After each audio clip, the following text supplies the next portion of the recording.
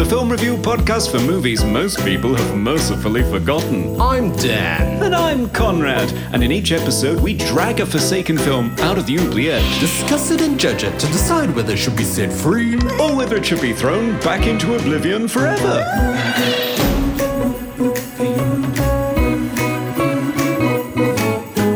We review the films others tend to forgive. Come with us and open up the movie oubliette. Merry Christmas, everyone. Season's greetings, listeners. You've tuned your festive dials into Movie Oubliette episode 117, the Continental Circumferencing podcast with me, Dan, having just released a collaborative kids album here in Melbourne, Australia. And with me, Conrad, decorating my studio for its first Christmas in Cambridge, UK. Yes, yes. In this podcast, we mull over the finer things in life, fantastical cinema, horror, sci-fi, and fantasy, because 'tis the season to abduct orphans. Hello, Conrad. It's that time of year again.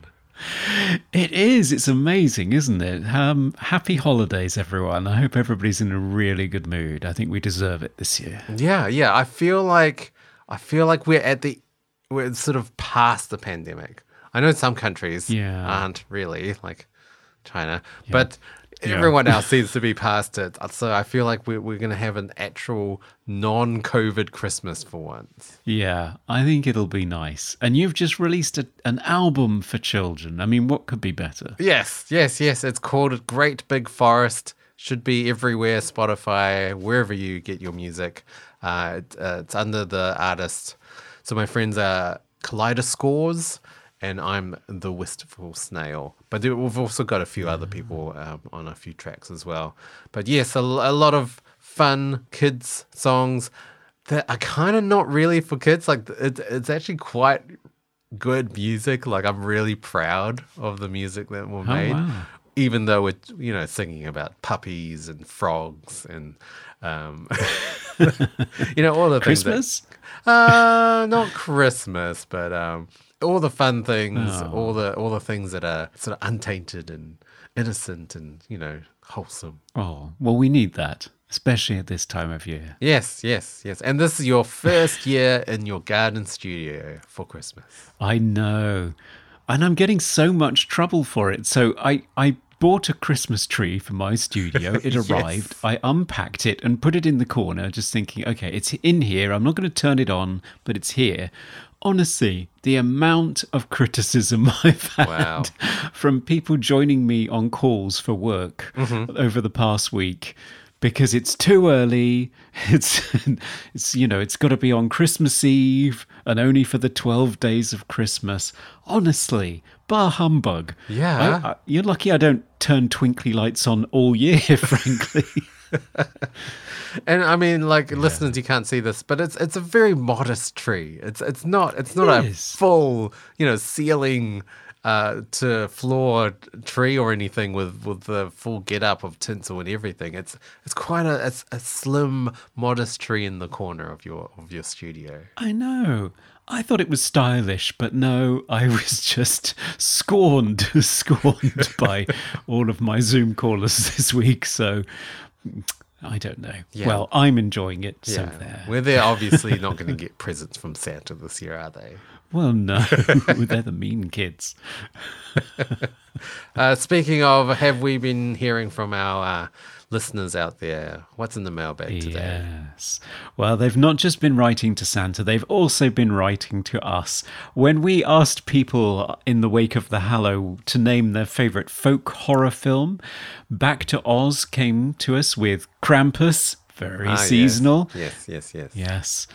They said when it came out, it was so exciting to have a new, fun, and very creepy Christmas movie. And I wholeheartedly agree with that. And I'm very pleased I've got the 4K director's cut to watch this year. And I'm looking forward to that. I'm always so proud of that movie because it was filmed in New Zealand, even though it's not set in New Zealand. Yes. Well, if you want snow at a different time of year, then... That's right. Yeah. That's right. Eddie Coulter said, tough to choose, but The Witch and The Ritual are tied for my favourite. Good choices. Yes. Very good choices. Love The Ritual. Recent new patron Miki said, In the Earth was so mesmerising to watch. Loved it. Wow, I haven't heard of that. It's a new Ben Wheatley movie. I don't know if you know I Ben do Wheatley like stuff. Ben Wheatley, yes. That one's a real, it's head scratcher. It's very, very atmospheric, I would say. Yes. Don't watch it and then go camping. It's not a good idea. We also heard from Nick Hardy, who said, I remember enjoying 2009's Hammer horror film Wakewood when I watched it years ago. Oh, okay. A pagan folk horror in the realm of the Wicker Man, set in Ireland, starring Aidan Gillen and Timothy Spall. Quite depressing and a bit derivative of other films, but worth watching. It's on Amazon Prime in the UK, so might give it a rewatch sometime. Okay. Hammer Horror, you say? I didn't know they were still making movies. The label gets rejuvenated and dusted down and used. I think they used it for The Woman in Black with Daniel Radcliffe as well. Right. Okay. All right. Yeah. I mean, it's got nothing to do with any of the people that were involved in it during its heyday, I don't think. But it's still a brand that's dusted down occasionally. Okay. Right. And finally, we did, of course, hear from Serge of Cold Crash Pictures. Yes. Merry Christmas, Serge. Merry Christmas, Serge. And he said, The Hallow is definitely a well-made film, but in trying to emulate its influences, it doesn't do much to distinguish itself. I hate the idea of not recommending it, but I also don't think it's the sort of film that demands to be rewatched. Good for one atmospheric weekend. Movies like this were made for Movie Oubliette. You better believe it's a Coin of Fate episode. Yeah, I mean, I don't disagree with him. Yeah, I think that's pretty apt. I think it is too, yeah. I think it's probably not worth condemning completely, but I think it's, certainly not a classic for the ages. Yeah, I think especially after watching the behind the scenes, there was just so much passion and like love put into that movie. You know, definitely. You can't disregard that. Yes. So thank you for writing to us. We love all of your love and passion that you put into following our show. So please keep doing it. Yes. So, Conrad, I guess it is that time. It's time to unveil the Christmas movie for today. Gosh. What do we have in store? Yes, what will be our present under the tree? Well, let me just head on over to the Oubliette and find out. Oh, one last time this year. Oh, gosh, it's so noisy and bright in here. Good grief. Wow. A lot of wood everywhere. I know. So much hammering. And everyone's so happy. Oh, dear. It's just like sensory overload. I'm grabbing the film and coming back. It's so colourful as well. Ooh, gives me a real feeling of elf confidence. Whew, okay, I'm back. Yes, so what do you have for us today? What's in your festive hands? Okay, in my Christmas sack today, I have Santa Claus the Movie, a 1985 Christmas fantasy adventure film starring Dudley Moore, John Lithgow, and David Huddleston. It's directed by Janos Swark with a screenplay by David Newman and music by Henry Mancini. Ooh, okay. What happens in this one? Well, Santa Claus tells the origin story of the beloved festive father figure who began life in the Middle Ages as a kindly American man who loves handcrafting toys for all the children in an unspecified European village. After freezing to death with his wife and faithful reindeer in a snowstorm on Christmas Day, Merry Christmas, everyone, Claus is resurrected and offered eternal life by Dudley Moore and his merry band of garden gnomes. I mean elves. And cursed to deliver toys to every child in the world every Christmas Eve for all eternity. Centuries later, Dudley attempts to industrialize the North Pole, and his mass production techniques result in shoddy toys that single-handedly destroy Santa's reputation, giving unscrupulous 80s evil business tycoon BZ the opportunity to corner the Christmas market with the help of the newly exiled elf. Can Santa's friends, the oddly Dickensian street urchin from New York, Joe, and Beezy's niece, Cornelia, prevent Beezy's hostile takeover, restore Santa's faith in humanity, and rescue Dudley Moore before his secret reindeer flying powder explodes? Will Santa's reindeer finally execute the super-duper-looper at the most opportune moment? And will we all have a strange urge to eat McDonald's and drink Coke at the end of it? Find out after the break. Yes, and we'll have someone to join us to unpack this one. Oh, yes. A lover of the film and an expert. Can't wait.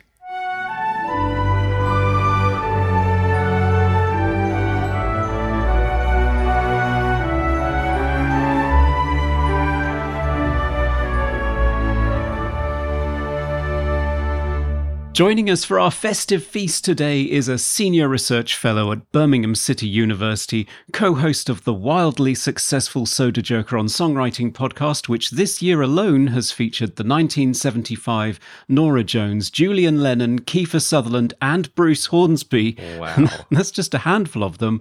And the guy who once watched House in the House from House, it is, of course, Simon Barber. Hello, Simon. Hey! Hello. Thanks for having me. Nice to see you both.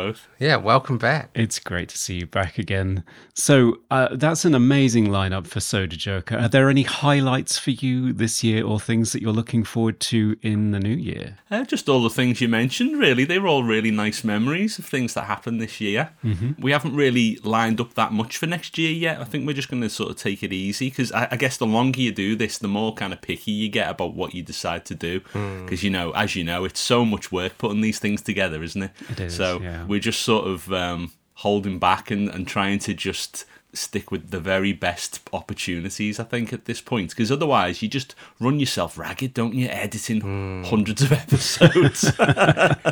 Yeah, we know that feeling. But have you gotten to that sort of critical mass point where you're sort of batting artists away because you're so popular? We do get a lot of offers, yeah. Oh, wow. Every day I have to say no to people, and oftentimes it's just for reasons of capacity, because it is just me and Brian that do the podcast. Yeah. So, if we get 2 or 3 really good offers in a day and they all want their episode to be out before the end of the year, oh, wow, yeah. then it's like, well, that's just not going to happen, I'm afraid. So, yeah, we end up saying no to people that everyone would recognise, people that which is a bit of a shame for us, really. We'd love to do all of them, but yeah, it's just a case of, it's a 2-man job, this, so. Yeah, wow. And you have a day job as well. Yeah, we both work pretty much full time, so it's hard to fit it all in alongside family and everything else, Yeah. No, it's an amazing podcast. So if anybody out there has any interest, I mean, particularly I love, if you're looking for a movie crossover, you've interviewed people like Kiefer Sutherland and I think Kevin Bacon.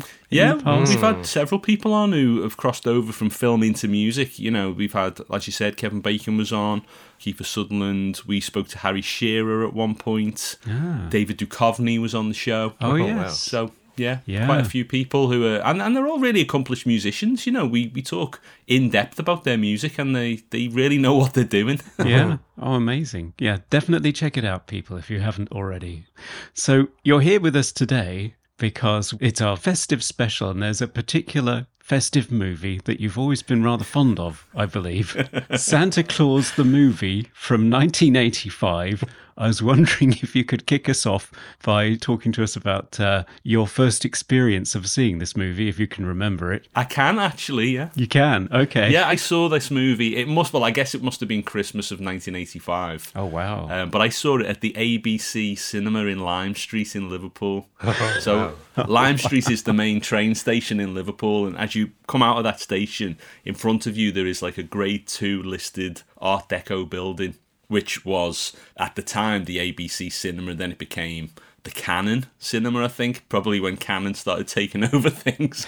And then I think it was an Odeon later, but at the time it was the ABC, and it was this gigantic building with a balcony and everything. But I think in the 80s they'd partitioned it into 3 screens. It used to be like one absolutely gigantic screen. But it was still big, I remember, when I was a kid, although if I went back now, I guess it would be smaller. But yeah, I remember having to queue up for that. And my friend Brian, who I do my podcast with, he remembers queuing up twice for that movie and not getting in. And not getting in, wow. Yeah, he actually got in on his third attempt to see that movie. That's how popular it was in Christmas of 1985. Wow. So yeah, I remember seeing it then and obviously being blown away by, the spectacle of it and the magic of it. But then as you get older and you revisit the movie, it becomes marginally more disappointing in some of its execution. So I'm fine with unpicking that magic. Okay. Yeah, revisiting it as an adult is quite an interesting experience. I probably saw it on TV in the 80s, or maybe video rental, because it was big on video as well, I seem to remember. Dan, I think this is a completely new experience for you, isn't it? Yeah, I've never heard of this movie. Just never ever. And I mean, I think it did flop when it came out, but for some reason it seemed to resonate with the UK. Like everyone in the UK has seen this movie. Well, it was shown in the UK on Christmas Eve every year for, I'd say, at least a decade. Wow. Yeah. So it was always on every year when I was growing up. On Christmas Eve, it was shown on TV. So it became like a sort of perennial British favourite, I think. Right. Maybe just a twist of the licensing, perhaps, that we just had it. So it was just always on. Exactly. And I think, obviously, it's been superseded now by other much more entertaining Christmas movies, comedies and whatnot. But at the time, there wasn't much else like it, I don't think. No. Right. Yeah, and I know John Lithgow has said that if he had a nickel for every time a British person has come up to him and said, I adore this movie. Wow. He'd be a very wealthy man. Yeah, I think he calls it the tackiest movie he's ever been involved in. But at the same time, he is heart-warmed by all the Englishmen that come up to him blubbering about the BZ character that he plays in this movie. So this is a Salkind production. I'm not even sure I'm pronouncing that correctly, but yeah, Alexander and Ilya Salkind and Pierre Spengler. So the producing group behind the Superman movies and Supergirl. And I did not realize, I was reading an article from Cinefantastique from 1985, where they were talking to Ilya Salkind, and he was saying that they never made any money on the Superman movies. And so that's why they sold it to Canon, which you mentioned before, Si. And they did Supergirl, which I think was an unmitigated disaster as well. We could look at that one at some point. So this was their attempt to do something magical and universal that would touch the hearts of every child in the world and the inner child in all the adults that took them excitedly to the cinema. So it didn't work. The film famously cost 50 million. There was a lot of discussion about the fact that it cost 50 million, although that figure includes the prints and the advertising, they say in this interview. So it's probably double what it actually is. It's probably actually 25. But still, in today's money, that's about $178 million, which is, it's sort of a reasonable Marvel movie kind of cost. Yeah. And it only yielded 23.7 million at the box office, debuting behind Rocky IV, King Solomon's Mines, and One Magic Christmas, which is my favourite Christmas movie. Right, yes. So it came in at number 12 and then just sank thereafter in the US box office. So it's considered a flop, but strangely in the UK, we love it. I don't know what's going on there. Because it's not even a British, it's set in America, right? It's set in New York. Yeah, but it feels quite British. Yeah, a lot of, all the elves seem to be British actors. Yeah, it's Dudley Moore in it. It feels a little bit like Willy Wonka and the Chocolate Factory to me in that sense. It's like filmed in Bavaria, but you're supposed to believe it's like this sort of non-place. I don't know quite. And of course, Santa Claus the movie was shot at Pinewood, wasn't it? So it's very British, and all of the sort of New York recreations feel very British, and it's packed with British actors. Yeah. But then all of the sort of backdrop plates they use for the flying sequences are all, World Trade Center and stuff. So yeah, because it's headlined by Dudley Moore, who's sort of like their packaging for Superman. They got Marlon Brando attached right at the beginning, and then went to Cannes and then sold it. And they said they were in profit even before the movie debuted, mainly because their approach was sort of packaging and selling off rights, TV rights and video rights. Right. Yeah, they attached Dudley Moore to it as an elf on the back of, I think he'd had a string of successes in rom-coms like Arthur at the time. Mm-hmm. So they had him as their anchor and then just cast a load of pretty much unknowns around him, including, Santa Claus is a character actor, David Huddleston, who I don't recognise particularly outside the beard. He was in Big Lebowski in later years, wasn't he? But I think at the time he'd been in Blazing Saddles. Yeah. Right. And maybe a Smokey and the Bandit movie at some point. Yeah. Yeah, I saw Capricorn 1 was another movie he was in. Yes. I can't remember his character. He was a scary senator in Capricorn 1, right, I seem to recall. And John Lithgow, of course, chewing the scenery as the 80s staple evil businessman. He steals the show. He must have been very hungry during that shoot because he chews every bit of scenery in that movie. Yeah.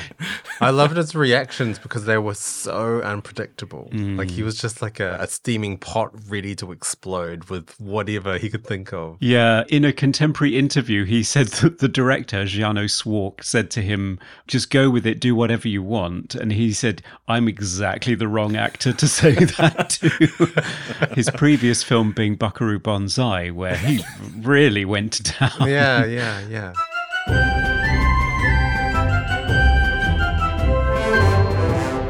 Story-wise, it's a bit of an odd concoction. So it's sort of 40 minutes of origin story for Santa Claus, which is essentially a period piece fantasy that's treated very earnestly. I think they took the same approach as Superman, where they have Marlon Brando say at the beginning, this is no fantasy. It's all very serious, the opening. It kicks off with this kindly man, Claus, who's the only American in medieval Europe. And he likes making wooden toys and giving them to children. And then he and his wife, who have no children of their own, and their reindeer freeze to death in a snowstorm, at which point Dudley Moore and his band of merry elves grant him immortal life as Santa Claus, and that's where Santa Claus came from. And then it switches to a modern-day story, or a contemporary story in 1985, where it becomes kind of a story about the commercialization of Christmas versus what Christmas is truly about. And that's where he ends up pitted against John Lithgow. How did we feel about the balance of these two elements? Well, when I was a kid, I used to want to kind of fast forward to the New York stuff because that just seemed so much more contemporary and modern. And I guess I probably related more to the younger characters that come into it. But looking back now, I can see it probably at its best in the first quarter, where you actually get the production value and the majesty of just Santa's workshop and all of that stuff. And as you get into the New York stuff, it gets a little bit less logical and a bit more flimsy, I think. Yeah. Certainly visually. Yeah, it's. Especially with BZ, the introduction of BZ, which is not until like an hour into the film as well. Yeah. So there's no point to the first half or first hour of the movie because it is an origin story, I guess, but there's no villain, there's no sort of like challenges to overcome or anything apart from setting the rules of naughty kids don't get presents now because we've figured that out. That's the biggest challenge that they have. So it does feel like two kind of separate movies. Yeah. And like what you said, Simon, the sort of first half feels very much like a Willy Wonka and the Chocolate Factory, or like a Mary Poppins or a Chitty Chitty Bang Bang, like fantasy, like old school fantasy from like the 60s. I think it even shared the cinematographer, actually. I think the person who photographed Willy Wonka did this one as well. Right. Arthur Ibbotson, I think. Yeah, that's right. Yeah, and the Railway Children. So, that probably explains why it feels so sort of classic children's cinema. Exactly. Yeah. The production design it's impressive. Certainly Santa's workshop, all of that stuff, it looks like a massive fire hazard, but it's all wood. Yeah. Beautiful wood painted in primary colours. It's not a very lived-in universe. I'll give it that. I mean, it kind of looks like the play area in a MFI superstore, to be honest. And that's a nice 80s reference, Conrad, MFI. I know nobody else listening to this podcast is going to understand what I mean by that. Yes, it's a hardware store that probably no longer exists. It definitely no longer exists. No, okay. But it doesn't, I don't know, it's not terribly convincing, I don't think, the world they create. No, it does feel like a soundstage was dressed, doesn't it? Yeah. And I did read some negative reviews that said something like, "Oh, Santa must really love plywood," or something like that. But it does have quite an epic feel. And when you're a kid watching that and they open those big doors and the light is at the end of the tunnel, I mean, it seems like incredible, doesn't it? It seems enormous and sort of, it's a great spectacle. Yeah. And that whole sequence of him becoming Santa as well, and you know, the sort of ceremony that they go through, that's quite impressive as well. It is, yeah. Burgess Meredith comes across as this sort of ancient elf that blesses him, and Henry Mancini's score behind it is almost sort of religioso, and you kind of get the feels watching and think, wow, this is actually quite noble and heartwarming. Yeah, I think it's a sheer spectacle, like what you said. It's just so much stuff. There's so many toys, like actual physical toys. It's not just CGI duplicates of things that go on forever. It's actually there. It's quite astounding. PlayStations as far as the eye can see. Well, see, this is the problem, is that he's still offering the same line of primary coloured wooden toys in 1985. For centuries, yeah. This is a really stable marketing ploy. Yeah, it does feel like that sort of classic take on kids and toys and stuff. It doesn't feel like an 80s movie in that respect. Like, it feels like a 60s movie pushing all these traditional toys. I don't see anything made of plastic. I don't see any talk about video games or computers or anything like that. So it feels almost timeless. It doesn't feel like it's an 80s movie. No, it does feel like an 80s movie in that a lot of 80s films at the time were concerned with, you know, the takeover. Greed is good. Yeah. Reagan and corporate America. That said, you have got that kind of undercurrent of capitalist kind of concern with the whole sort of Patch's automated toy production system and concerns about quality and all of that, you know? Yeah, it does, yeah. Any attempt at modernizing the traditions of Christmas results in disaster. Absolute disaster. Yeah. Kids crying on the street on their broken tricycles, nearly getting hit by trucks. Yeah. But yet, this film seems to be quite blatantly sponsored by very big companies, like all the Coke, there's a lot of Coca-Cola in the McDonald's. Yeah, there's a beer company. I remember loving the McDonald's scene when I was a kid, because I guess McDonald's seemed like this fantastic American import at the time, and we were like, wow, these restaurants, and you can go there and have burgers, and then now you see it and you realise, oh, that's quite obviously just recreated in London, I guess. But, you know, it was great at the time. It was, yeah. No, I remember it was quite a treat to be taken to McDonald's when you were an 80s British kid, because all we had was Wimpy, which was just, it wasn't up to it, and you only got it when you were on a motorway, really. Right. Yeah. So mechanization is bad, commercialization is bad, and Santa is good is basically the theme of this movie, but at the same time it is a massive glossy commercial product underpinned by product placement everywhere. Yeah. And the producer is quite defensive about that in the interviews. Like, well, what do you want? I've got to sell this thing. You know? Right. Yeah. So, yeah, it's a bit of a dichotomy. Yeah, it feels very much like a Salkind production, doesn't it? It's got all the hallmarks of their approach to things, which is to say they have this epic vision, but then they'll realise it in sort of slightly cheap ways. And I think it feels very much like the way the Superman movies deteriorated over time, you know? Yeah. Like Richard Donner was closing down 42nd Street to shoot Superman, and then, like, by part 4, they're in a shopping centre in Milton Keynes, you know? It feels very much like it's going that way. Right.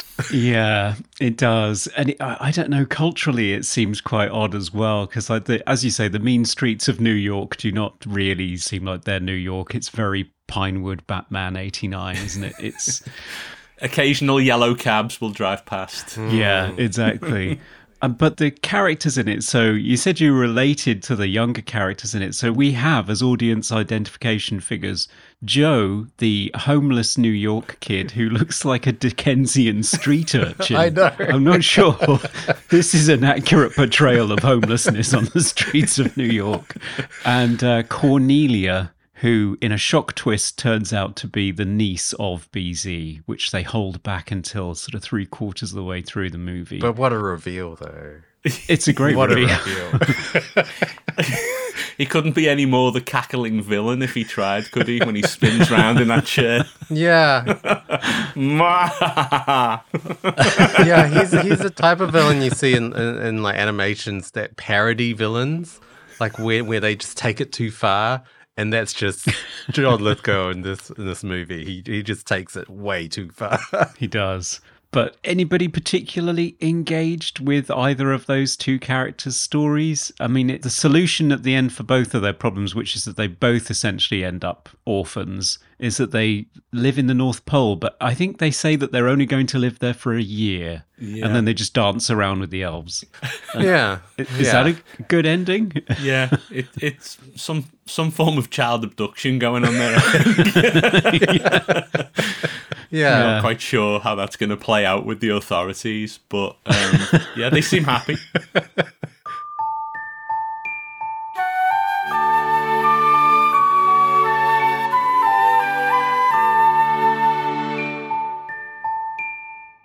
I found the last 10, 15 minutes of the movie very rushed. Like it felt like, what? That's the end? We just fly around with the explosive candy canes. We do the super looper duper thing. Yeah. And then abduct 2 children and then dance around credits. Like, it was like, what? Yeah. And also BZ floats into space.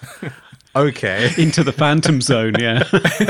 If ever there was a pointless sort of idea for the finale, it's the super duper looper, which I think is utterly unnecessary, isn't I it? didn't understand it. Why would he need to circle in order to catch them? It makes no sense. He can just wait underneath. It's completely pointless. And also earlier on, when they set up the super duper looper and demonstrate that they can't quite do it, they dive bomb the World Trade Center. And you're watching it now and thinking, oh, this does not age well. Yeah, absolutely.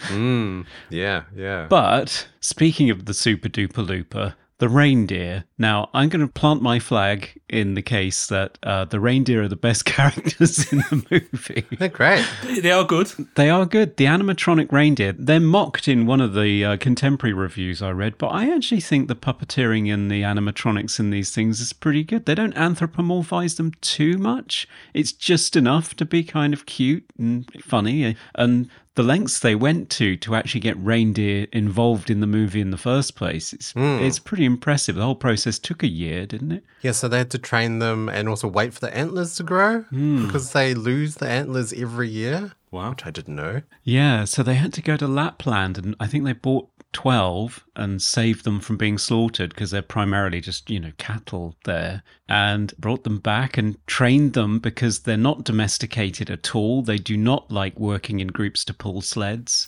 So it took like 6 months of rigorous training in England to get these reindeer to do anything, and then they were just waiting for the antlers to grow and then filming like crazy while they had the antlers. Yeah. Because they drop off after a while. Yeah. You do have a surprising amount of knowledge about reindeer, though, Conrad. I'm impressed.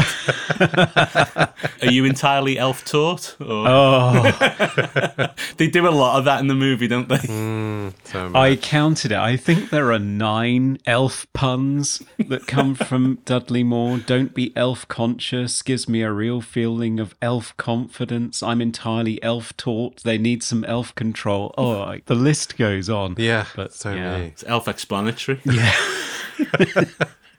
It's kind of groan-worthy, but I guess as a kid you lapped it up. Of course. How do we feel about Dudley Moore's elf character? Apparently in the original drafting of the script, what they were going for, he was supposed to be called Scratch. Right. And he was supposed to be modelled on the fall of Lucifer as an angel from heaven.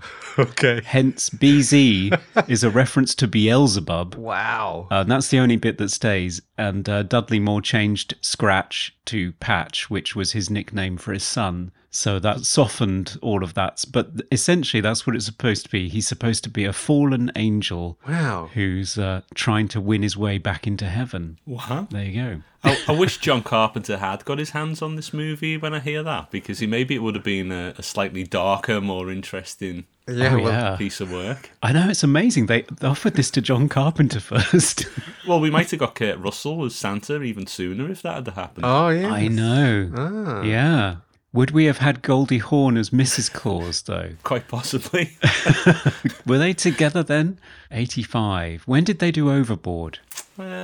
That was around that time, wasn't it? Yeah. Sort of a little bit later than that, maybe. I think they might have been an item. I quite like those Kurt Russell Netflix Santa Claus movies. The first one, anyway. They're very entertaining, yeah. The first one's good. But the second one. I could never imagine John Carpenter listening to the Salkinds, though. I mean, he's far too prickly for that, isn't he? No, I think he was straight out the door to begin with. I think because he wanted control and he wanted control over the soundtrack. And yeah, they just got rid of him because of their experience with Richard Donner. They did not want to deal with an auteur. Of course. So they got Giano Swark. I'm probably not pronouncing that right either, but I kind of think of him as a journeyman director. He was brought on to rescue Jaws 2 after it was struggling.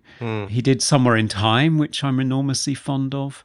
And this. So those are the sort of three films that I primarily know him for. And Supergirl, of course. Yeah. But there's no directorial style at work here. I think he's mainly just somebody who can make sure that everything happens on time and looks reasonable. I don't think there's any great directorial voice going on here. Yeah, I looked at his other works. He does a lot of TV, like modern TV. So yeah, like Grey's Anatomy or stuff like that. Yeah, a lot of like sort of fantasy, sort of like he did Smallville as well. So another Superman thing, Fringe and Supernatural as well. So like he seems to be doing like actually good shows. I don't know how he is in doing them, but like these are pretty respectable shows. Yeah. I think he's just a journeyman director. I think he's not going to improve a bad script, but he's not going to ruin a good one. So you get what you put into it, I guess. I certainly would have liked to hear John Carpenter's score for this movie, because I doubt it would have been anything like Mancini's score. No. I can just imagine all those low synths when he's doing his flying sequences. Yeah, all in 5/4. Yeah. So what do we think of the soundtrack to this movie, Henry Mancini's work? I don't know that composer that well. I think it's the jewel of the movie, to be honest. I have always loved the score to this film. I think it's really well thought out. The melodies are great. I like the way it combines with the pop stuff, like the Sheena Easton song, It's Christmas All Over the World. Mm-hmm. I think it just all works really well. A little bit of Aled Jones in there. Yeah. Which is another British reference, I guess. Yes, a Welsh choir boy who'd become famous in the UK in 1985 when he recorded a new version of Walking in the Air, which is a song from the animated film The Snowman, which had become a big hit in the UK a previous Christmas, 82, I think. And his version was recorded for a Toys R Us commercial, and it got to number 5 in the charts. Wow. Yeah, and I love the theme he sings at the beginning of Santa Claus the movie. It's another beautiful melody from Henry Mancini, and the sentiment, every Christmas Eve we are part of a miracle. It's lovely, heartwarming stuff. I think it's terrific. And Leslie Bricusse was involved, wasn't he, in writing the lyrics for this too? And he'd done all kinds of really good stuff. He did a musical version of Scrooge. That's right. Albert He Finney. did the Albert Finney Scrooge, and he did the Wonka songs as well, didn't he? Yeah, he did. I noted down that he also wrote the lyrics for Goldfinger and You Only Live Twice, and for the Christmassy songs in John Williams' scores for Home Alone's 1 and 2. So no stranger to a Christmassy song. Yeah, really great. And I think that the music is fantastic. Apparently Freddie Mercury was going to sing It's Christmas All Over the World. Oh, wow. He was, yeah. He backed out at the last minute because they were overcommitted. They were working on Highlander, so Right. Yeah. Okay. They were too busy. Interestingly, Leslie Bracuse, I found a quote from him. Unfortunately, he's no longer with us. We lost him last year in October at the age of 90. And his quote is, musically, regardless of the merits or demerits of the film, a golden opportunity was wasted on this motion picture. Never before had there been a major musical film about Santa Claus, and I campaigned incessantly for Henry Mancini and I to be allowed to take the rare chance a film offered to create a major song score. So he wanted it to be a musical. Oh, wow. Interesting. Yeah. I mean, the sort of making toys montage and all of that stuff, I think, is superb. And it's been out on CD since, hasn't it? If people, collect scores, they'll know that there was it was not available for many, many years, and then it was released in kind of a deluxe box set. The first edition, I think, was done wrong, wasn't it? There was errors with the production of it, and then they withdrew it and then re-released it again at a later date. But yeah, it's a superb score, I think. If you want a Christmas score done by a great composer, that's probably as good as it gets, in my view. Yeah, very epic. Yeah, it's on my Christmas playlist. Yeah, it's one of those kind of larger than life scores as well. It really sort of really elevates all the scenes, especially all the Santa's workshop scenes. It was funny watching the behind the scenes of the elves trying to do the passing of the presents in time, and they just couldn't work it out, and they kept getting all mixed up, and they just couldn't work it out. And the director just standing there, this guy doesn't get it. He's never going to get it. Yeah, I know. He's really rude. He says, this guy's deaf. He's never going to get it. Wow. And he's just constantly, smoking a fag on set. And yeah. Yeah. Everybody's smoking around all that plywood. It's a really bad idea. I know. Now it's time for Random Trivia. So, Dan, what fascinating piece of trivia did you find glowing strangely underneath the tree today? Well, did you know that this is for Star Wars fans out there, that John Lithgow did the voice of Yoda in the original radio drama adaptations of both The Empire Strikes Back in 1983 and The Return of the Jedi in 1996? Wow. I did not know that. I mean, apparently they got all the other actors to do the voices. So all of them, Mark Hamill, everyone else. But Frank Oz wasn't available. So John Lithgow Weird. stepped in.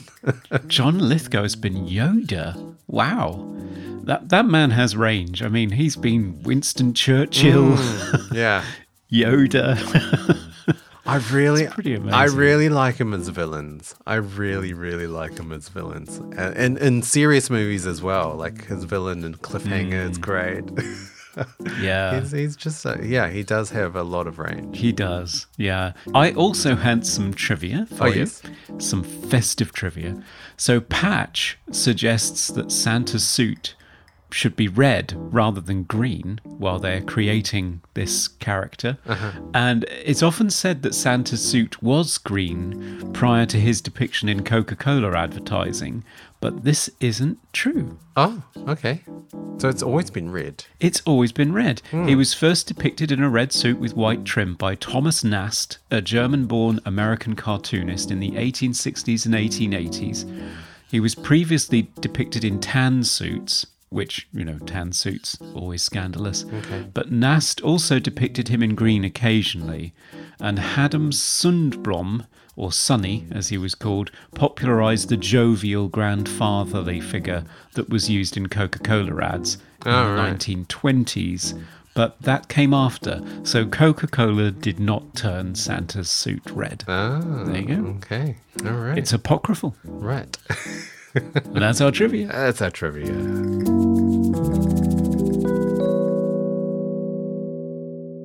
So is this still getting regular play at Christmas time in the Barber household? Have you introduced your kids to this? They have seen it, actually, yeah. My youngest daughter saw a bit of it last night. I put some clips on last night to remind myself, and my youngest daughter was kind of a bit bemused by it, but my older daughter, who's like 9 now, she actually watched it quite regularly when she was a kid.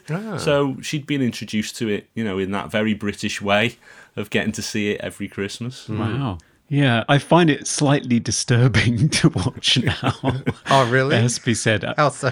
There are just certain things about it that, as a kid, you just kind of accept because, that everything is about you. It's all about giving pleasure to you and you don't think about anybody else. But I watch it and I just feel like this is like a dystopian nightmare. Maybe they did die at the beginning. And this is just I felt this like is their that. everlasting nightmare. I thought it was going to be like that, but then it skipped forward to the future. It's like, surely they're not just going to wake up at the end, or they've died, or like I wasn't sure whether they've just gone unconscious and this was all a big fever dream, and then we're just going to wake up in the snow at the end and be like, oh, it was all a dream. This is their hell. They wake up and the elves say to them, "No, you're going to stay and you're going to make toys forever." Yeah. And you will never die. And you'll never die. And time will stand still on Christmas Eve until you've delivered toys to every child in the world. Can you imagine? And it's particularly sad for him because the wife, the lovely Judy Cornwell, she says that her husband loves crafting toys for the children and seeing the joy on their faces. And now he's committed to an eternity where he's in a managerial role. He's not making toys himself anymore. And he has to give toys to children in secret and run away before he sees their reaction. So it's just an endless purgatory for this poor man. I think it's frightening. Wow. Yeah. When you put it like that, yeah. I'm just dark. I can't help it. It's the sort of movie I've grown to love to hate, I think. Yeah. Because it was such a fun experience as a kid, and then, it is disappointing when you come back to it and you spot all of those cracks in it, so I have come to there are certain moments I appreciate, like, for example, that sort of season's greetings scene where they all sort of look up and they wait for, like, this kind of barometric kind of moment to happen and snow to fall, and then they all wish each other. It's like this is the moment at which Christmas starts to happen, and I think that was quite a nice touch. It's got moments which I think are quite special, but then there's so much in it that's unusual, isn't it? Like this sort of like Fordist production line that Patch creates inside the workshop, and like when he flies for the first time, he sort of takes a hard left which I'm quite sure is not a good idea on any runway, to kind of to build up speed and then turn left at the very end. But yeah, there's all kinds of weird things like that in it that I sort of love to pick on. Yeah. I mean, one thing I'd like to talk about is the magical dust. Yes. So it seems to be the thing that does the thing when they want it to do the thing. And yeah, they feed it to children. And that's good. And they fly. Yeah, I know. There's a wonderful line from a piece by Terry Pratchett that I discovered recently, a Christmas speech in 1985. And he said, has anybody seen the new Santa Claus movie? It's pretty dreadful, except for the part where they feed the reindeer cocaine and they start flying. Yeah. Well, that's a key device in the movie, isn't it? Because without it, they don't get the whole sort of second act with the lollipops and the the candy canes and everything. So yeah, I was confused by that because I thought they were just going to make more toys, but then they're just making confectionery now. And BZ's big plan to launch Christmas 2 in March, where everyone's just going to buy candy canes? Is that a thing? Yeah, it's a doomed enterprise, isn't it, really? But he can't wait to bring out the sequel. Yeah. Well, as long as they're puce. Oh, yes. Yeah. Yes. Like fuchsia, but with a shade less lavender, apparently. Yeah. Yeah, and a touch more pink, yeah.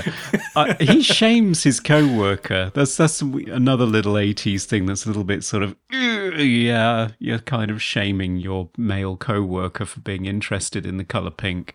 That's not nice. Right. Well, yeah, I think BZ sort of rubbishes almost everything that the Towser character says, doesn't he? Every time he shows any kind of moral or ethical concern, he's like, commies! Yeah, that's right. Cowards! Cancel my subscription. Yeah. The interplay between those two. It's Jeffrey Kramer, isn't it? Who I always remember as Roy Schneider's sidekick in Jaws. That's right. And Jaws 2, oddly enough. So Jano Swark and he had worked together before. So they kind of inject life into what otherwise is a fairly confusing second half that then sort of wraps up all of a sudden with a car chase for no reason. Yeah. I mean, Santa really isn't really even in the second half, apart from, abducting Joe or doing whatever you're doing with Joe. Taking a homeless child for joyrides where he dive bombs the World Trade Center. And then dropping him back on the street for another year. Yeah. Yeah, I know. Back on the street. What a bastard. Coming to you live from the Movie Oubliette Theatre, it's the prestigious Mobley Awards. Okay, it's the Movie Awards. It's where we present our favourite gift-giving parts of the film in a number of brightly prime-coloured and spotty categories. Best quote. I'd probably have to go with BZ in the scene where he's talking with Patch and he's agreeing with everything he says, and he says, so good. Stop making me go, like some kind of a goddamn moron. That's my favourite line. It's so good. It's very funny. I mean, all the best lines are John Lithgow. It's true. It's Yeah, true. yeah. I mean, I've written down the one that, I mean, I'm always sending gifs of it to you, Si, which is John Lithgow going, "That's it. We'll bring it out on March 25th and we'll call it Christmas 2." So good. It's wonderful. Yeah. I mean, I have to agree with Simon about that line with the It's so good. But it just any performance pretty much. Like when Patch is trying to tell him about the new product that he wants to sell, and he just give it away for free. And John Lithgow just like retracts, and he just goes bright red, and he goes, "For free." Just so good. It's amazing how they do that, because I think he backs into a red light. He does. So. Making his face redder and redder. It is a cartoon performance. It's so funny. Best hair or costume. I would actually go back to the ancient elf played by Burgess Meredith, who has such a prodigious beard that he's followed by a retinue of 8 elves who carry it like a train. Yeah, it's long. Yeah, there's no beating that, is there? Definitely. No. Probably That's after amazing. that, I'd have to say Cornelius Bob. That's a pretty sweet do. It is. Yeah. It is nice. Yeah. How about you, I mean, Dan? I did quite enjoy the elves. I mean, they look like clowns. Why are they covered in polka dots? Most 80s moment. Maybe the McDonald's scene might be the most 80s thing in this movie. Everyone's just having their Coke and their burgers. Yeah. If it's not that, it's probably that basketball scene where you see that kid float up to the basketball ring, and everybody's wearing very much kind of like 80s hip-hop kind of clothes. Yes. There's some graffiti and things as well. Yeah. Oh, yeah. I mean, was the 80s the start of like obvious product placement in movies? I feel like it was. I think so, yeah. Yeah, that was what I was going to say. I mean, apart from Evil Businessman is Evil, because it was either an evil businessman or a property developer in the 80s that had to be destroyed in the third act. Favorite scene. Probably the season's greetings moment, I think, where they all sort of usher in Christmas. I think that's probably the best scene. I know, it's a curious one, isn't it? Because there's for all the world building, they don't quite explain the lore, why they're there, what it means, or anything. But still, it sort of hits you. I'm not quite sure why. It's a combination of the visuals and the music. It still works. The visuals. Yeah. And I don't know, the prophecy as well. Everyone loves a prophecy. Gotta have a prophecy. Yeah. Chosen one, you know. How about you, Dan? Favorites, just anything with BZ in it. I mean, anything. That's what I wrote as well. Most cliche moment. Probably just Joe the orphan with the dirty face. That's Yeah. fingerless gloves, open fire in a trash can. You know, that's a great cliche. Yeah. I mean, I've just got all kids seem to be orphans. I mean, Cornelia's an orphan as well. Like, what? Do we need 2 orphans? Like, just... Well, clearly. I referenced something that we talked about recently, Dan, when we were talking about great film score cues. Kids getting a joyride on a magical flying animal, yes. which very popular in this genre. Yeah. So thinking about Falcor and the Neverending Story and E.T. and E.T. More recently, Harry Potter on the Hippogriff. in Prisoner of Azkaban, sorry. And and Henry Mancini rises to the challenge there. He does a really lovely cue for that scene. Yeah. Best special effect. I thought the flying sequences weren't bad. I mean, some of the sort of blue screen close-up stuff, it's showing its age. Yeah. But Derek Medding's miniature work, where you've got the fully animated reindeer and it's sort of in the middle distance, or it's taking off or landing, all of that miniature work it holds up really well. Yeah, it does. Yeah. And the combination of having those reindeer interact the way they do makes it, doesn't it? It really sells it, I think. Yeah. No, my favourite special effect is the animatronic reindeer. Yeah, me too. Definitely. Yeah. Favorite sound effect. Maybe the Patch's automated toy machine, when it can't get the screws in straight and stuff, and it's just chucking out toys that are half built, and it's going doing, boing, doing. Yeah, I think Patch's House of Toys. Right, yes.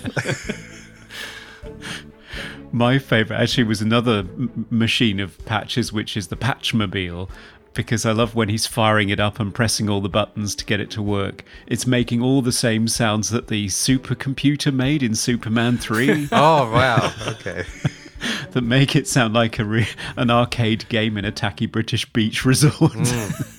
Wow. Most funniest moment. It's probably just something with John Lithgow, isn't it? Yeah. Being a cackling villain. Santa Claus is finished.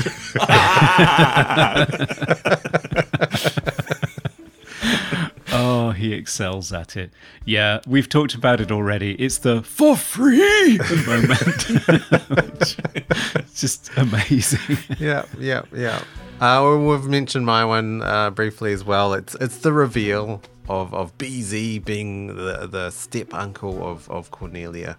But it's just so like evil in the quotation marks, like, because she walks into the room and she says, "Merry Christmas, Uncle," and then this giant big leather chair swings around to reveal BZ in a suit smoking a cigar, and he says, "It certainly should be," and then he cracks his knuckles as well. It's just like, wow, okay, you've just gone overboard on this evil, but I love it. Yeah, it's great. Oh my. And that's our Moobly Awards. Hi, this is Elizabeth Arnois from One Magic Christmas, and this is Movie Oubliette. It's final verdict time. Should 1985's Santa Claus the movie be unearthed from the depths to be loved every year by all? Or should it be stuffed with explosive candy canes and shoved back into oubliette to blow up in darkness, never to be spoken of again? Simon, a beloved film of yours, does it still hold up today? Oh, we've got to keep it, haven't we? I mean, it needs to be taken out of the oubliette every Christmas Eve and played on British television. So we have to keep it. Yeah, it's a movie that I love, but it's more these days I love to hate it, but that is fun too. So I say keep it. Okay. For my part, I would say I can see all the faults in it, especially as an adult. You look back on it and it's a film of two halves. The first one is just so po-faced and serious. It's really difficult to watch. And then the second half, which you thought was the fun part as a kid, just doesn't make any sense. And the conclusion, as you said, Dan, is really rushed. The theme seems to be that commercialism is bad, and then it rams Coke and McDonald's down your throat constantly. I mean, the whole thing is just a shoddy, gaudy monstrosity. But for some reason, I absolutely love it. So I don't know. I'm just one of those weird English people that John Lithgow keeps bumping into, and God bless him because he's amazing in this movie. Mm-hmm. So yeah, I say keep it and Merry Christmas. Yeah. Oh well, I mean that's 2 against 1, but I mean, I as someone that doesn't like Christmas movies, it's a pretty fun movie. And I mean, maybe it's because of John Lithgow, like his character's just outstanding. But it is so magical as well. Comparing it to One Magic Christmas, which didn't have a lot of magic and was very, very bleak, with some more child abduction as well by a very questionable man in a raincoat.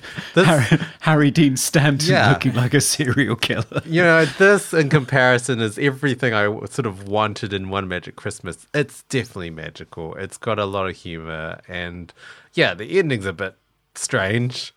But, you know, all Christmas endings are a bit strange, I guess, and everyone's happy and they dance around, and that's the spirit of Christmas, isn't it? Yeah. Child abduction. Yeah. I think perhaps the best thing about it is that they felt it necessary to put the movie in the title. I know. Just in case. Why? Just in case we confused it with the real Santa Claus. I don't know. Because when you normally add on the movie, it means it's from something. So this is Santa Claus, the TV show, and this is the movie of that TV show. But there isn't. This is a standalone movie. Why? Well, to touch the hearts of all the children and the inner child in all of us, Dan. I mean... Maybe. Yeah. Okay, so I think we're letting it go. Get ready for Christmas too! Merry Christmas. Merry Christmas. Off it flies. Well, Simon, it's been amazing having you with us again. Where can people follow you and hear more about your love of Santa Claus, the movie? Well, I don't tweet about it very regularly, but you can find me at Simon Barber on most of the socials, and simonbarber.com, and my podcast is at sodajerker.com. Great. Marvelous. Everyone check that out. And if you haven't seen it already, check out the YouTube panel that we did with Simon about the movie House. Oh, yeah. Yes. That was really enjoyable. Yes. Yeah, we had a lot of fun with the writer, Ethan Wiley, and it was a really entertaining time. So check that out on our YouTube channel. Yes, and while you're at it, you can also follow us on all our socials, Facebook, Twitter, Instagram, Reddit. We are Movie Oubliette everywhere. And you can also email us at movie.oubliette@gmail.com. And if you'd like to support the show, head on over to Patreon, where for as little as $1, you can nominate and vote on films for us to cover in future episodes and get access to extended portions of our episodes. And for $5, you get access to our exclusive monthly minisodes and extended interviews with our special guests. Yes. Those that don't know, our movies are very long. They are. They end up being like maybe 10, 12 minutes in the episode. But for patrons, they're 30 to 40 minutes. We always go on quite a few tangents. Yes, tangents, honourable mentions, and random giggling as well. So, yeah, check that out. And if you want to see our logo and everything, we do have merchandise as well at Redbubble. The ideal festive gift. We don't have festive colours, though. It's all just black. But it's gift giving, right? It's for everyone out there who, like me, likes a good, dark, festive horror film. Yeah. Well, Simon, it's been fantastic being with you again. Well, thanks for having me, guys, and Merry Christmas. Great to see you both. Yes. Merry Christmas to you too. Okay, listeners, have a Merry Christmas if you celebrate Christmas or whatever you celebrate. Have some time off and eat lots of food and give lots of presents to everyone. Yes, and don't abduct any orphans. See you in the new year. Goodbye. Bye. We review the films others tend to forgive. Come with us and open up the movie Oubliette. Merry Christmas, everyone. Do you want some cookies? They're from Bloomingdale's.